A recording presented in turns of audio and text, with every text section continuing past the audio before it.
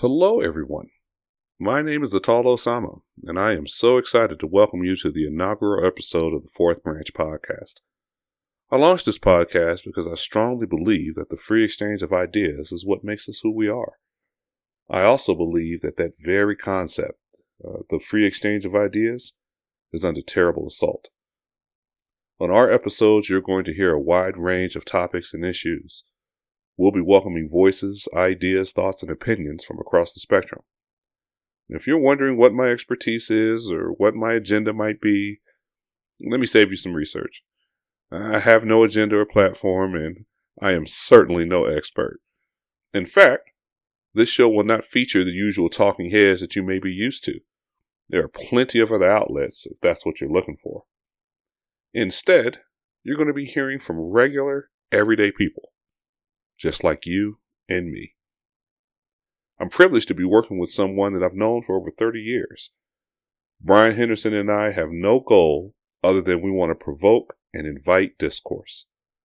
And if you're like us, and you're tired of getting beat over the head with structured, partisan talking points on an endless loop, I hope you can find a home here. Today's episode, we're going to be discussing censorship. And we want to try to unpack what is it about censorship that some find appealing, while others strongly oppose. As much as Brian and I enjoy sharing our conversations with you, we'd much rather have you be a part of them. If you have a topic you're passionate about and you'd like to be a guest on the show, we'd love to have you on anytime. Again, welcome to the Fourth Branch podcast. Real topics, real people. Welcome to the conversation. All right, hello. Welcome to the Fourth Branch podcast. My name is Atal Osama. I am here with my good friend. I'm Brian Henderson. And we are just here to have a discussion about everyday topics. I want to talk to everyday people. Looking forward to having future conversations with you. So, Brian, we talked earlier, man, and censorship. What are your thoughts on the idea of preventing certain thoughts, speeches, gestures, comments from entering into public discourse at all? I saw a very interesting discussion about this on one of my YouTube rabbit holes, and I thought it might be something interesting for us to discuss. So what are your initial thoughts about that idea? I think that of course is a huge topic of the day. And it has its roots, the need for open communication between human beings is, known for thousands of years. I mean, communication is what changes relationships between people. On a national note, I think it was written into the quote unquote foundation of the country for a very good reason, that we should have freedom of speech. And yeah, that does include people that are saying things that we don't agree with. Yeah. So to play devil's advocate, the debate that it was the I don't want to butcher the name. I believe it was the National Constitution Center, I believe is the name of the organization. I apologize if I don't have that right. And this debate was done in about 2017. And to play devil's advocate to your point, free speech, absent societal equality, is not free speech. So the argument that was being made was, if there is a significant disparity among social standing, and you are a member of the disparaged group or disparaged class, then speech harms you in ways that it will not harm the majority group. This was basically the argument that the one side was trying to make. And because that is the case, and because we have the 14th Amendment, we have a responsibility to foster and support that equality in our society by disallowing the majority group from using language as a weapon to continue to marginalize the disenfranchised group. So that was the basic argument that he was trying to make, and I found that compelling. Ultimately, I don't agree with him, but I did find that compelling. What does that sway you at all? Do you think that there's merit to that viewpoint? I think there's definitely some merit to that, and it ties into what I remember as, it was quoted as corporations, the vote that gave corporations the status of people, so that of being a person, so that they could exercise their quote unquote free speech with their money and whatever else they wanted to back. What was that court case? Freedom United? I want to say it was Freedom United. Yeah. I don't remember the name of it. I remember thinking I understood the impact, and in so saying, I think that impact is right along the argument that you just spoke about, in that if I have free speech as myself, one person, and a multinational corporation has free speech as a person, and it wants its viewpoint to be heard by millions, its viewpoint will be heard by millions, where I don't have that ability. I don't have the money to make that happen. So it is a factor that cannot be ignored when you think of the fundamentals of how public opinion is shaped. Many people watch commercials, the news, and look at TikTok, and to go the opposite way. But even if the multinational, they can get into TikTok, they can get into social media. So it plays a part for sure in how that should be governed, or I shouldn't say governed, how you have to just take a look at it. The whole idea of censorship. Because if you can also get your idea out there to millions, you can also get those millions believing what you say and stopping them and you can stop them from being able to hear what others have to say, which gets back more to the censorship aspect of it. Yeah, the other side of the argument in that debate was that the solution to bad speech is not censorship. The solution to bad speech is better speech. And if you disagree with a viewpoint that is being made, the last thing that you want is to have your ability to speak taken away. And while the gentleman that was arguing for, and to be clear, the censorship that he was arguing for was very specific. He was arguing for a kind of censorship against a specific kind of speech that is designed to malign a vulnerable group, and it's a noble concept. I understand what it is that he is trying to do, and one of the examples that he gave, that if you take two white males and you say to the first one, we don't think heterosexual white males should be school teachers. Societally, that is not likely to have much impact. But if you say we don't think homosexual white males should be school teachers, because there is an existing stigma against white males, the statement now has the potential to have real life damaging effects to this white male simply because he happens to be a homosexual. And his argument was that because he is assigned membership to a class and societally the class is maligned, speech has the potential to harm him in ways that it would not harm others. But I agree with the other person. The solution to that is better speech. It's not to disallow someone to express an opinion, even if the opinion is wrong or bigoted, or even if it's malicious. I just don't like the idea of not allowing people to talk. I definitely like the better speech part approach, meaning it's kind of the old-fashioned way. It's like I don't have to say what discourse or what the triggering topic was, but a lot of discourse was shut down over the past few years on some things that were very, very important.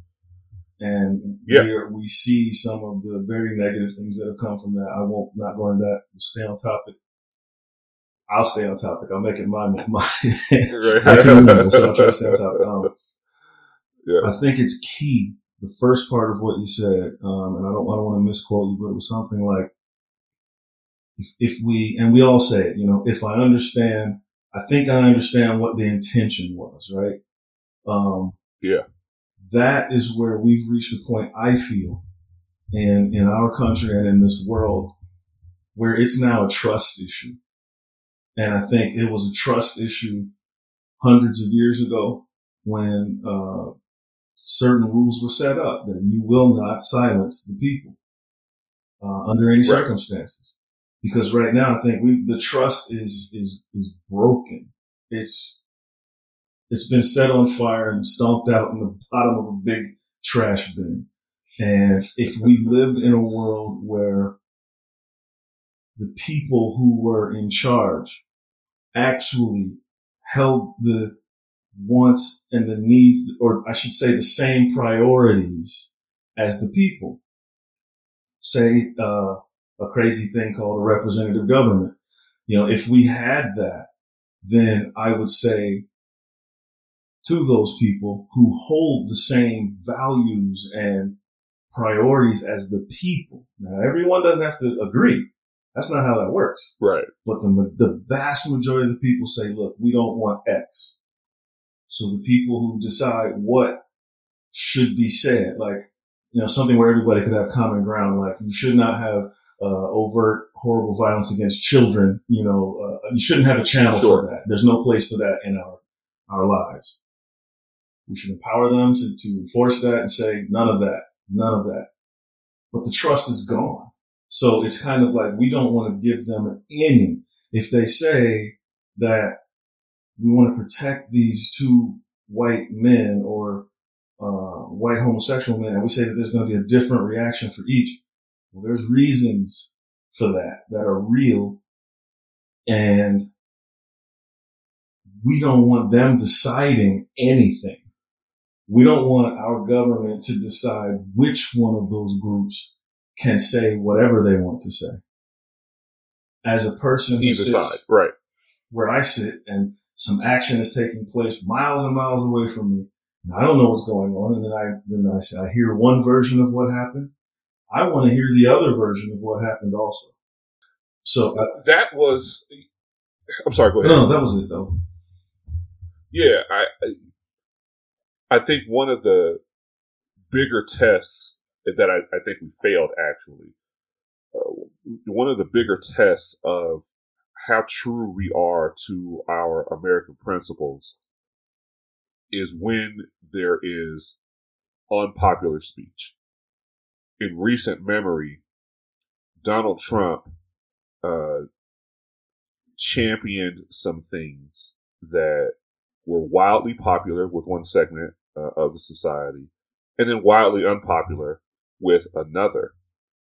And I thought the decision to attempt to censor him was sad. That was absolutely the wrong reaction to take. When I was active duty, and talking to refugees from Iraq or Afghanistan, it never surprised me that there was some heretic from their part of the world railing against the United States and talking about death to America. That part never surprised me.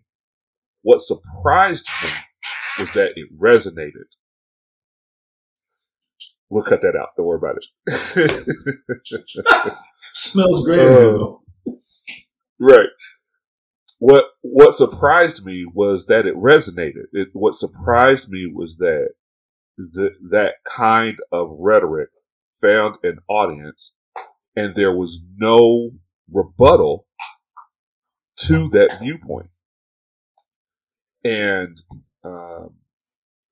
I think Donald Trump or anybody else should be free to say whatever they believe they want to say, even if it's malicious, even if he knows he's lying and he's intending on misleading people. That should not take away from his right to speak, because I also have a right to speak, and I can use that right to speak to point out that is a lie, that's false, and give people a choice and trust that society is smart enough to be able to make the choice free of direction and influence and input.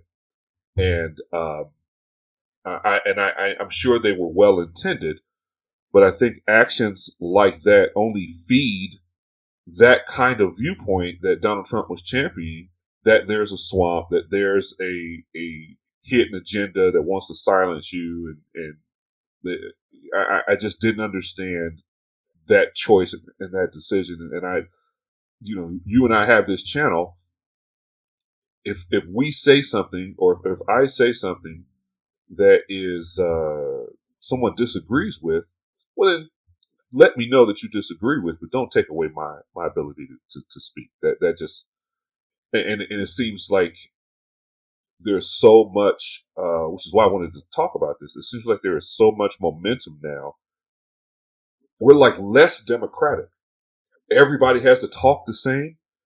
Everybody has to think the same. Everybody has to see things the same way. And if you don't, you are a xenophobe or a racist, or you're assigned some vicious label just because you have an opinion. That doesn't seem very American to me, and it really, really concerns me to see that we seem to be moving in that direction. I agree 100% with that. The momentum, I believe, and this is again back to why I hold the position at this point that we cannot allow the government to, or the government through non-governmental organizations or any other means, deputizing private organizations, we cannot allow them to censor anyone at this point, because they've proven beyond a shadow of a doubt that not only is it negative for the people, but that their intentions are not always what it seems. And it goes back to the whole good intentions idea. It's a great way, if you think about it. If there are two sides in a room that you're talking to and you know that they don't agree with each other at all, they are emotionally disagreeing with each other, even, which that's impossible. Right. You can't just throw a fact out there and they go, oh, they both say, hey, we should hug. No. If you have those two groups, but you want them both to do what you want them to do, or to say yes to something they would never say yes to rationally, then you have to appeal to them emotionally. You say to, I'll use the group names at random because everyone can identify which groups I'm talking about. You take Black Lives Matter. Again, no discussion of who they are, where they started, just what they stand for on their surface. Okay. And you tell them, we should quiet that Donald Trump guy down. We should shut him down at every level. And these corporations should help us do it. They should stand by us because it's the right thing to do. Well, then the Black Lives Matter people are extremely happy. Hey, we've got a little victory. We've won. This is fantastic. But now, to use a very overly used phrase, quote, Pandora's box is now open, because what's going to happen next is there's going to be an issue that the Black Lives Matter movement is talking about. And all of the right wingers, or all of how do I say it? What's a good group? Okay, I'll just throw the first thing that came to my mind. All the Proud Boys will totally disagree with what the Black Lives Matter group just said. And now they can lobby to have Black Lives Matter shut down. Use the corporations to do it. Now both camps can say victory for free speech. And how ironic. Because now both of them no longer have free speech. None of them now, neither of them now can say much of anything, because now the arbiter is the controller of speech, because you've given them permission to do it. Right. When you were angry at the other person's view, you thought it was okay for someone to gag them. But then when that gag comes back to you, it doesn't feel so good. And I think a lot of that's been a lot of the momentum building. They played groups against each other, and no, I'm not going to go into who the they is. I'll just say that what's happening seems obvious. It seems that there is an effort to put it bluntly, to slowly and steadily erode our ability to speak for ourselves. Yeah, it's highly ironic to me that we live in a society that purports to champion free speech and free ideals and individualism, but in the very same breath, there are segments of our society that want to program you. This is what an American looks like. This is what an American thinks. This is what an American says. This is how an American feels. And that sounds like North Korea to me, right? Yeah. That sounds like communist China to me. And this is not recent. I remember the very first time I got an inkling of this kind of feeling was with Trent Lott. Trent Lott was the Senate Majority Leader in the late 90s. And now this is pre-internet, okay? He was attending the birthday party of Strom Thurmond. And Strom Thurmond, at this point, 96 years old, lifelong segregationist, who at this point was just on the wrong side of history. And at this birthday party, Trent Lott is struggling to find something nice to say to this dying old man at his 96th birthday party. So he has some platitudes and some nice things, and you were a great leader, and he said something to the effect of, it's a shame that we don't have you speaking for us anymore, or something along those lines. And a recording of that was made, and a recording of that was released. Now, this was not something he said on the Senate floor. This was not a policy position that he was calling for. He was at an old man's birthday party, trying to find something nice to say to this old person who, as it turned out, held a wrong position for decades. And that recording was used to strip this man of his position, mm-hmm. under the guise that he was a racist. Now, whether or not he personally believed in Strom Thurmond was never asked. I don't know if that's the case. But even if it was, why isn't he allowed his right to that thought? Why is he not allowed that? He's not proposing it as a matter of policy. He's not calling for, he hasn't his voting record didn't reflect that he was a segregationist. That's what he thought personally. Whether it was platitude or not, why wasn't he allowed his thought? And I have seen examples like that played out over and over and over again. And the left, I hate to say, the left, in the name of progress and in the name of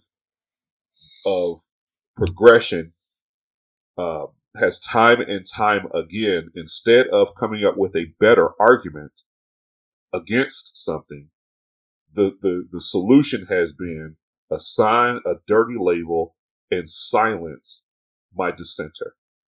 And I really think that, as opposed to the right, where the right, until recently, like woke is a dirty label now. But I think they've kind of learned from the left, and okay, we can call you guys names too. But when the Christian right wanted to recapture after the wildness of the 60s and the 70s, and Ronald Reagan championed the religious right, but he did not do that by demonizing so much as by talking about what the greatness of America should be. And his brand of conservatism lasted 2 generations, right? When after Monica, this is what propelled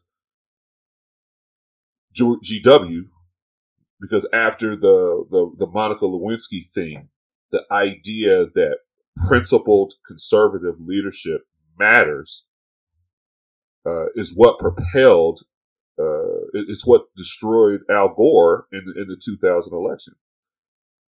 And as opposed to the left, if you look over that same period of time, if you opposed gay marriage, you did not oppose gay marriage because you were religiously fervent. You opposed gay marriage because you were homophobic, right? If you opposed reparations, right, because you believed in individualism as opposed to identity politics, well, no, that's not the reason why. The reason why is because you're a racist, right? If you opposed gender equality, it's not because you rejected, you were allowed to reject it on its face. Clearly, it's because you hate women. And so time and time again, it was this label assignment and an attempt to silence as opposed to come up with a better argument. And, I as I've seen that over the decades, I just really think that you should be able to say what you think. You should be able to think what you think without fear of that kind of retribution and ostracization. I look at well, the first thing I say is I've always been stunned by how the word progressive has been used, and even the word progress, but no one has ever asked the question, what are we progressing toward? But that's a different story altogether. That is a great question. It's such an great question. Empty word, the way that they use it. We're progressives. Yeah, but that's not, sometimes you need to stand still before you go forward because you don't know where you're headed. There's a cliff. But I digress. Okay. Because I think we're on that cliff with many things we're doing in society where we're calling it progress. When it comes to the Strom Thurmond, and his views on, I'm sorry, I said that wrong. Trent Lott and his views on Strom Thurmond. Trent Lott. We teach our children something that is extremely valuable. And we teach them that when it comes to going out into the world when it comes to relating and talking, communicating to other people. Don't say something you don't mean is something that we should teach our children. Be aware that you're going to have to be responsible for what you say, and think about it very clearly before you say it. I'm a big fan of the trinity of event, and it's thoughts, speech, and actions. I believe that they are so completely one thing that they're inseparable. If you think it, you're going to speak it. And if you speak it, you're going to do it. You're going to behave that way. When you have a constituency whom you tell that you do not believe in certain ideas, principles, thoughts, I'm running for governor of all people who only turn left. Okay. Right. And then I'm on video talking to my best friend at the bar about how much, man, you know what? Really? I just admire those people who turn right. And that video comes out. I have not been responsible for my speech. Even if I didn't know I was being recorded, that almost makes it worse. Because why is it that my private conversation, I'm professing my admiration for the opposite group, to the one that I claim to represent. And I believe that those people, and it comes right back to censorship. I believe that those people have a right to know that I said that if I said it. I believe I owe them an explanation for why I said it and under the conditions I said it. And they have the right to say, do we forgive that or not? Okay. We've had so much experience in our country of politicians saying one thing and doing another. And it doesn't matter what party it is. It doesn't matter at all. And so anytime, you've got to know if that's your job, you're in politics. You've got to know you better keep what you say consistent with what you think.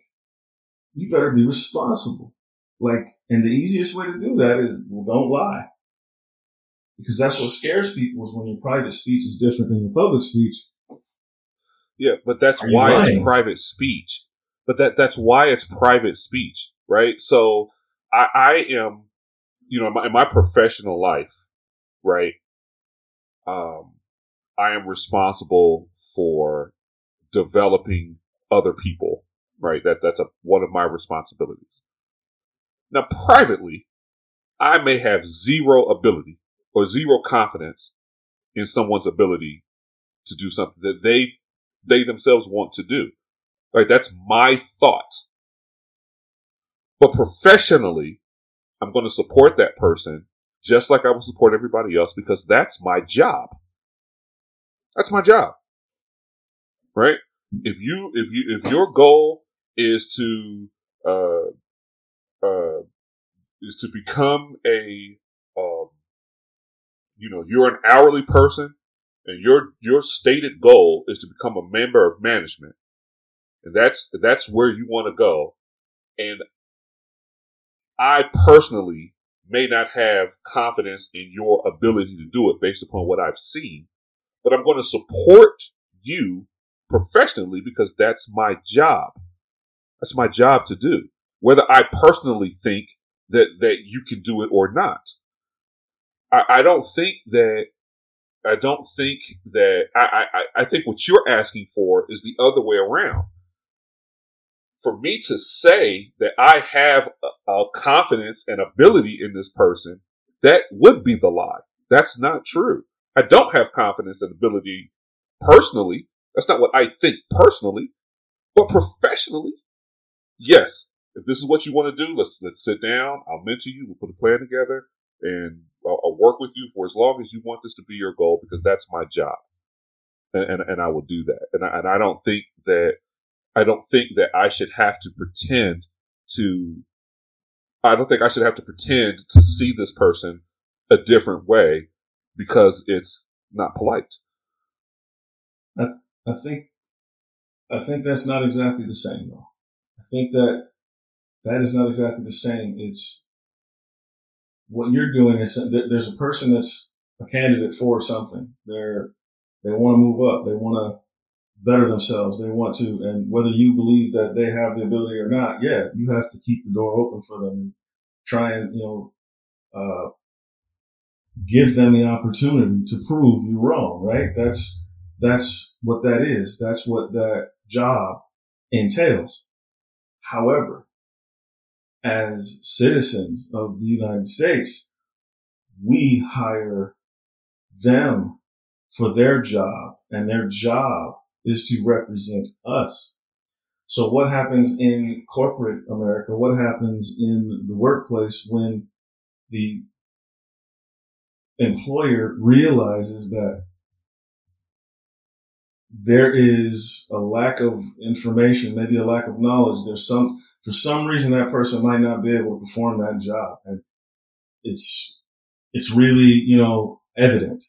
Well, and I'm trying to bring it to where it's a more similar comparison, because we hire representatives and senators based on them earnestly believing in what we believe, we align with. I don't do that. I'm not interested in their personal beliefs. Well, no, I'm interested. What I'm saying is you can't separate that, because if I tell you I hate beets, not drinks, okay. Beets on a plate, right? Right. I hate beets, right? Right? And I tell you that privately, but I run on a platform of I love beets, and so all the beet people out there believe that I love beets. And someone could say, yeah, but you would be you still, when you're out there, you're doing a great job representing the beet people. You do. You don't even falter. You do a great job. But what our politicians do is not that. That's not what they do. And that's not what Trent Lott did. And when you hear something that says, okay, now, and it doesn't matter which side hears it, whether it's the beet people or the other people who catch the fact that you said, I hate beets. Okay. They're disgusting. Privately, I really don't like them.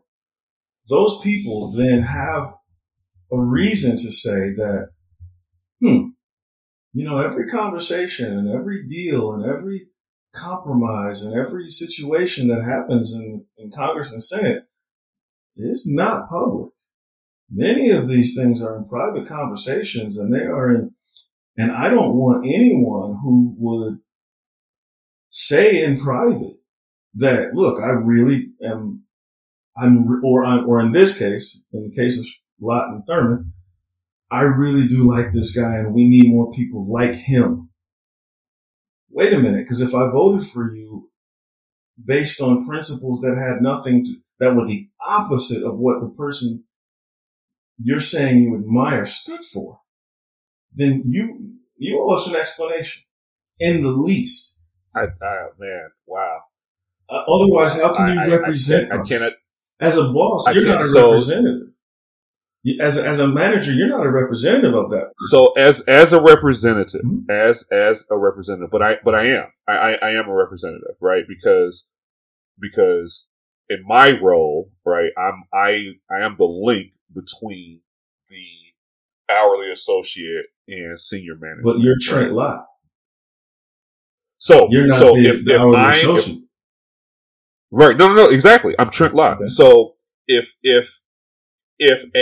let's pick another subject. So if a representative of Congress, okay, hates corn, okay, they've never liked corn. Corn is disgusting from them, but they're from Iowa.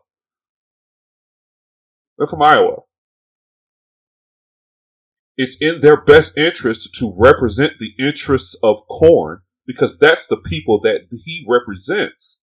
Whether he personally likes corn is irrelevant. can he professionally represent the interest of who he's there to represent? And I think that's my point. Trent Lott's personal distaste or likeness of black people is irrelevant. Has absolutely nothing to do with his ability to support policy. He doesn't have to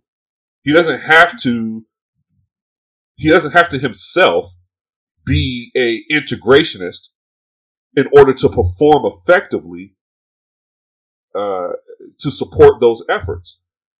He should be allowed to have his own personal feelings. Agreed. That's my point. This idea, this notion, and something that you said that I do agree with. If you don't love corn, don't say you love corn. Don't say that, because that's not true, right? Say what is true, right? I'm from the state of Iowa, and I know how important corn is to my state, and I'm going to fight to protect corn and promote corn as vigorously as I can if you elect me to office. But if there's a video clip of me in a restaurant telling a waiter, please do not serve me corn, I can't stand it, that doesn't necessarily mean that I'm disingenuous and my integrity needs to be called into question now because I have a personal opinion about something. Mm-hmm. And that's what part of why I think we see politicians. Hillary Clinton was in South Carolina in 2016 and pulled a bottle of hot sauce out of her purse. That was an event. It was so egregious. That woman I don't carry around hot sauce. Is that pandering? Like that. Is that what they call it? I don't do that. But her team felt like it was necessary for her to demonstrate this sense of camaraderie with this particular demographic. And that is more disingenuous to me. Based on stereotyping. Yeah, I mean, it's absolutely terrible.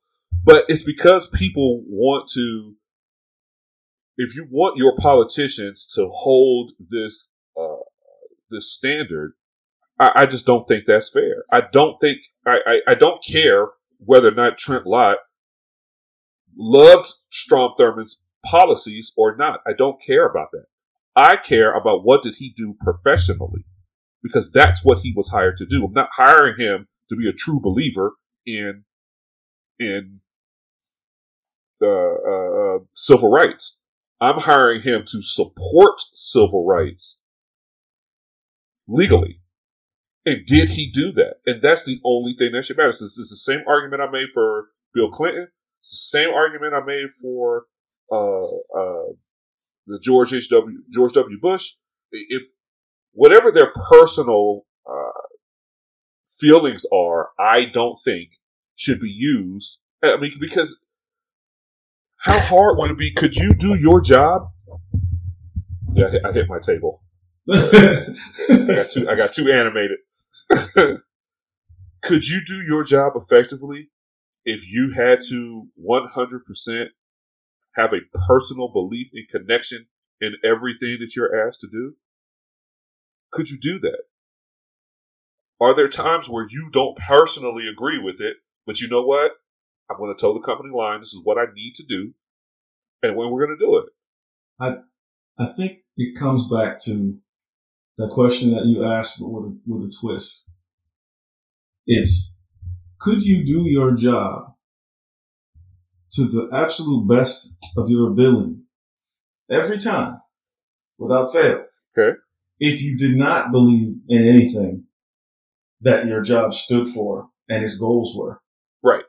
I think that we understand enough about human beings and how they operate to know that if you are anti what you say you stand, what you're going to help me do, you might not perform to the best of your ability, and it might even be subconscious. Yeah, that's fair. But that's fair. I say, I'll take it to the one really big representative, the penultimate representative in a democracy, your lawyer. You know, Right. that is the Yes. ultimate representative. Yes. Like your butt is on the line and you want them to find you want to search every nook and cranny of the law and precedent and to represent you and get you out of that mess. Now, there is a right that every citizen of this country has. That if they do not feel that their lawyer, for some reason, is representing them appropriately, or if they feel that they have a conflict of interest, or if they feel that it shouldn't even necessarily, sometimes it's not even the person themselves, it will be the judge who will say, no. But the person has the right to say, well, you know, you are an award-winning lawyer and you fought for the rights of people and you've done this for 20 years. But what I just realized is that you fought for the people that I do not agree with, and you fought for the side that I'm asking you to represent me against. It's not exactly the same thing as what we're saying with Trent Lott and Strom Thurmond, but it's the same right. It's saying, if you represent me, I have the right to say, I don't want you to represent me anymore because I believe you will not be able to, you have conflict of interest. If you truly believe what you said, then you have a personal conflict of interest. And I could even go any further and say, out of respect for you. That's fair. Out of respect for you. That's fair. I don't want you to represent me in this because you're going to have to go against your own personal beliefs every day. And I don't think that's good for you. And I don't think it's going to serve our purpose as best as it could in the long run. Now, I do see what you're saying because this is misused. So let me say that. I'll say that right now. Yeah. It's so misused. It's kind of like, oh my, let's switch from politics to football for this one. Sure. So my favorite former coach who I did not like personally at all, no one that I ever knew that met him said he was a good person. They all said he was kind of a jerk. And it was the guy who used to coach at okay, that's all I'll say, right? And he did some things in his private time that made people just go, oh, you gotta be kidding me. Like you're married, first of all. Like you're really right. Okay. Now, does that mean that he cannot get the absolute best out of his players? That he is not a magnificent coach? That he is not performing what I asked him to represent?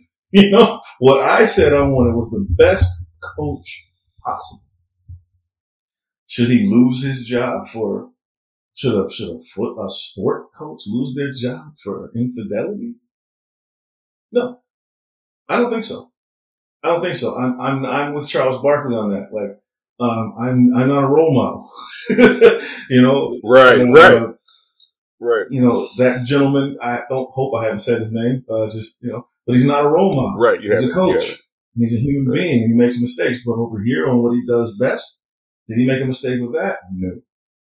Does he have track records with really making mistakes with that? No. So anything in that career should be able to keep going. As long as his failings don't in any way touch what he's been hired to do, what he's been put there for.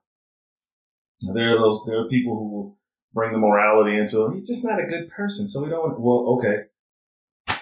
Show me one. Yeah, they tried that with Donald Trump, right? They tried. Show me the perfect. They tried that argument with Donald Trump. I said to many people, you are hating Donald Trump because, I know he dog whistled the white supremacists and all that. Yes, he did. I mean, everyone. Okay, we can all acknowledge that, but you're going against him against your own best interest in a much bigger, much more current, much more prominent way. Because he's saying, I agree, you should get something. And a lot of people didn't want to get something. And he said, if you don't want that something, you shouldn't have to. You're responsible for yourself. You don't, whatever happens, here's what I think. but you shouldn't have to. Again, it should be based on what that person or entity is representing you about. If you look at everything else in their lives, you're always going to be able to find something you don't agree with, and that's not cause for dismissing them from their position. But if the minute they're not representing what you need, the minute that their effect could, based on their beliefs, could be negative toward you, you have a right to say, I don't know if I want this person representing me anymore. And I just take it all the way back to your lawyer. Like, yeah. And this cancel culture, right,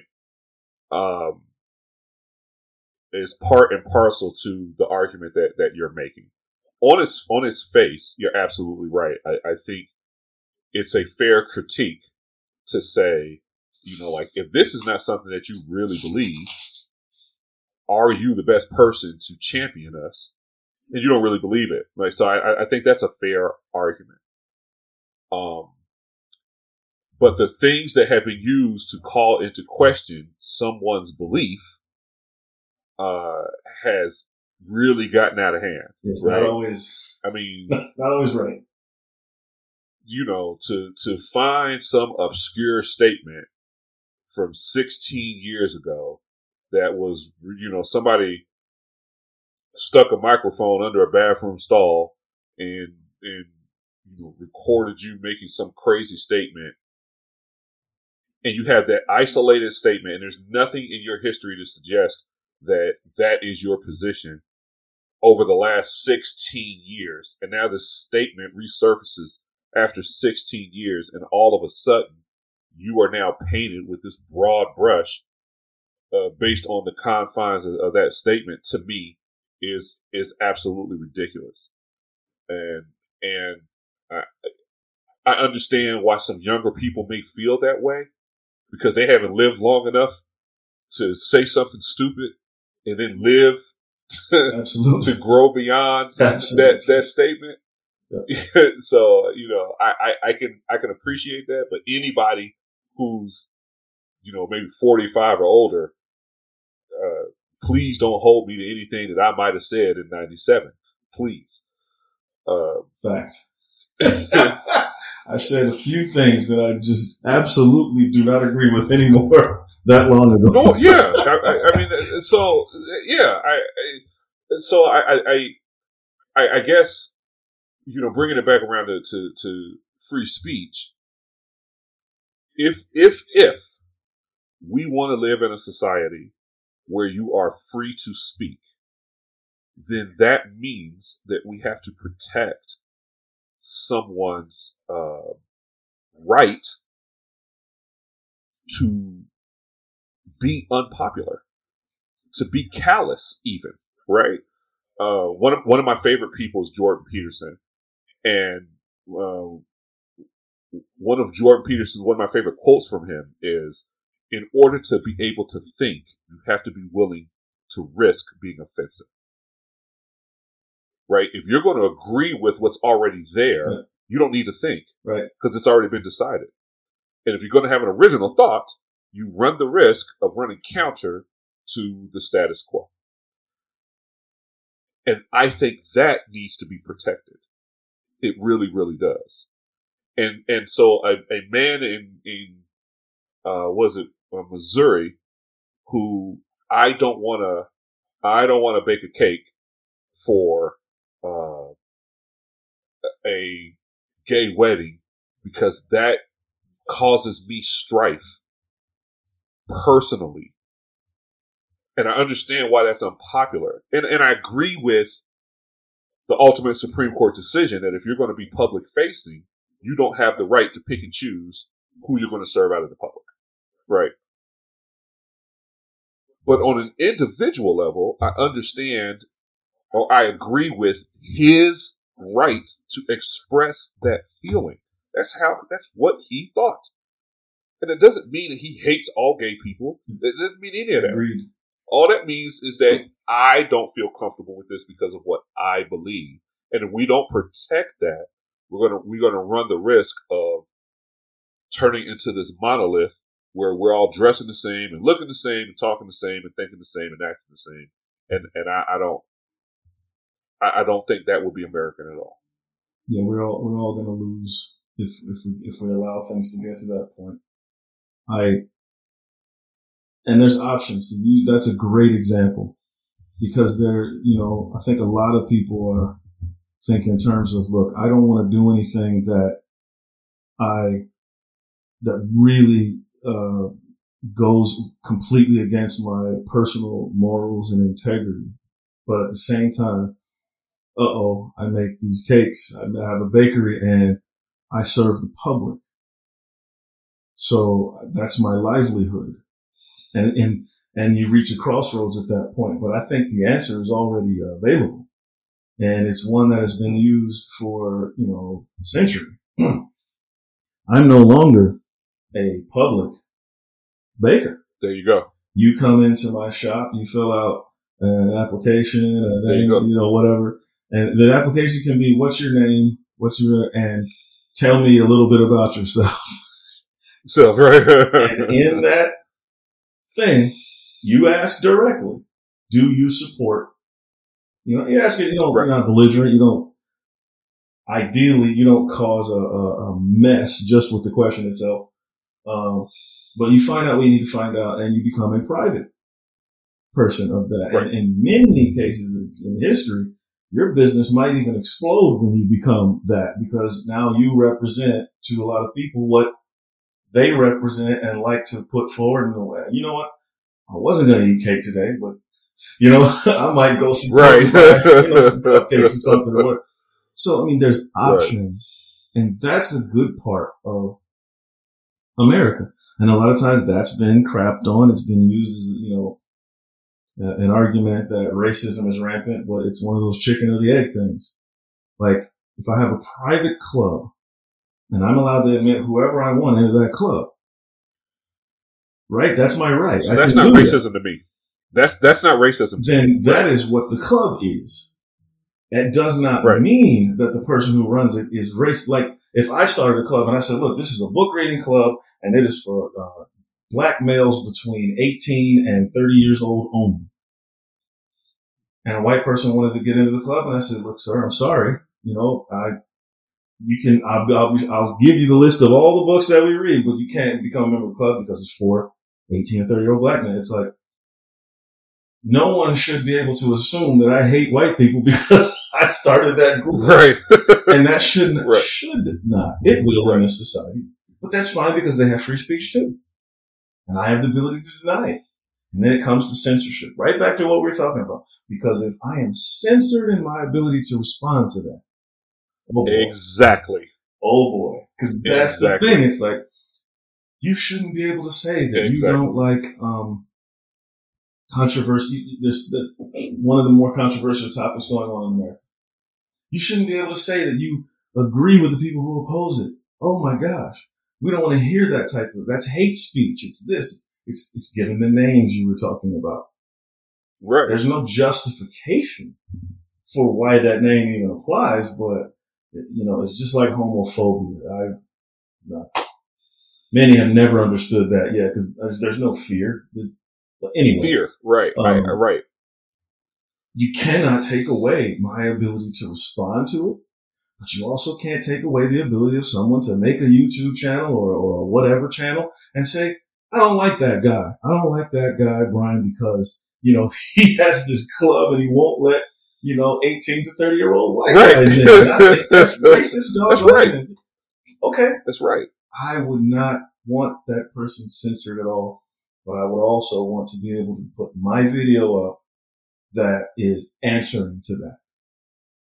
Right. And then, like you said earlier, I do believe, and this is big for me, it's one of the reasons that they use to push censorship on us is they really have this underlying thing that they're not right quite catching, but it's there. There's this underlying assumption that we are stupid. That people are too dumb. Got too animated. Right, exactly. I did it again. There's this underlying, idea that the people are not smart enough to make their own decisions.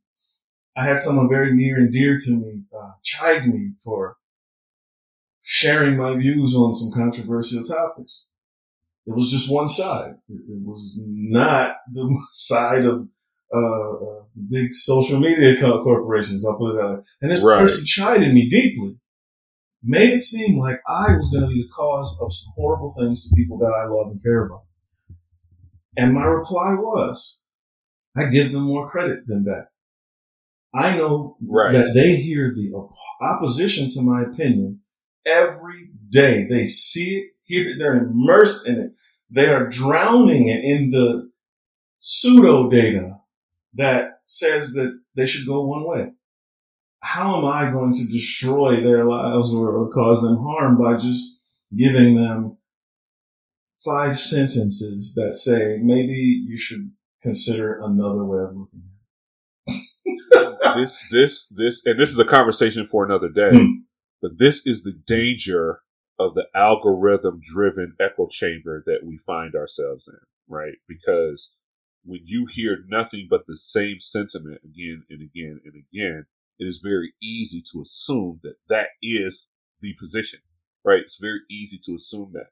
And then it becomes, well, how can anybody else think anything different when all you hear is one viewpoint?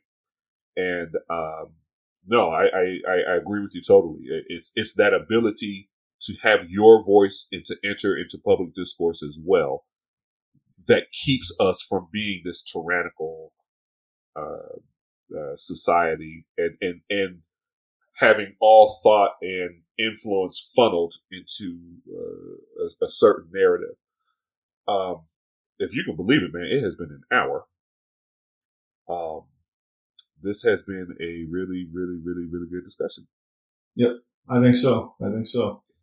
We've talked about. So if you had to, go ahead. Yeah, I was going to say, if you had to sum it up, man, where do you find yourself with this idea of, you know, censorship and versus First Amendment? I think that it is an extremely dangerous idea to allow people to silence anyone else, others. I think that it is completely, it's something that we already understand through generation after generation of experience.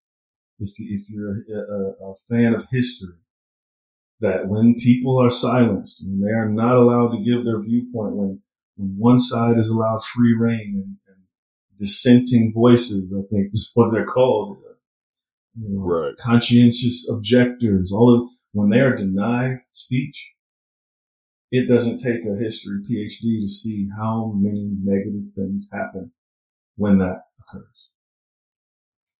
Yeah, I agree. While I appreciate the intent to want to protect vulnerable groups, while I appreciate that, I would be in favor of empowering the vulnerable group to amplify their voice, as opposed to attempting to silence the group that is opposing them. And I like you said earlier, I think that's a very, very dangerous, slippery slope, and that cliff may be a lot closer than any of us realize if we're not careful. So, but yeah, I think that's a good note, man. Great content today. Thank you so much. And look forward to doing this again next week. If you are listening to this podcast and you are interested in joining the conversation, we would love to have you. And I don't mean through messages. We want to speak to you live directly and have you be an actual part of the conversation. So please reach out to us at the Fourth Branch Podcast, Fourth Branch Podcast, gmail.com, or you can also find us on Facebook. Look forward to hearing from you soon. You got anything else, man, for the people? Nope. I would just say to people, keep thinking for yourself. Don't be afraid to think for yourself. Absolutely. Get information and make up your own mind. All right. Thanks so much, man. Thank you.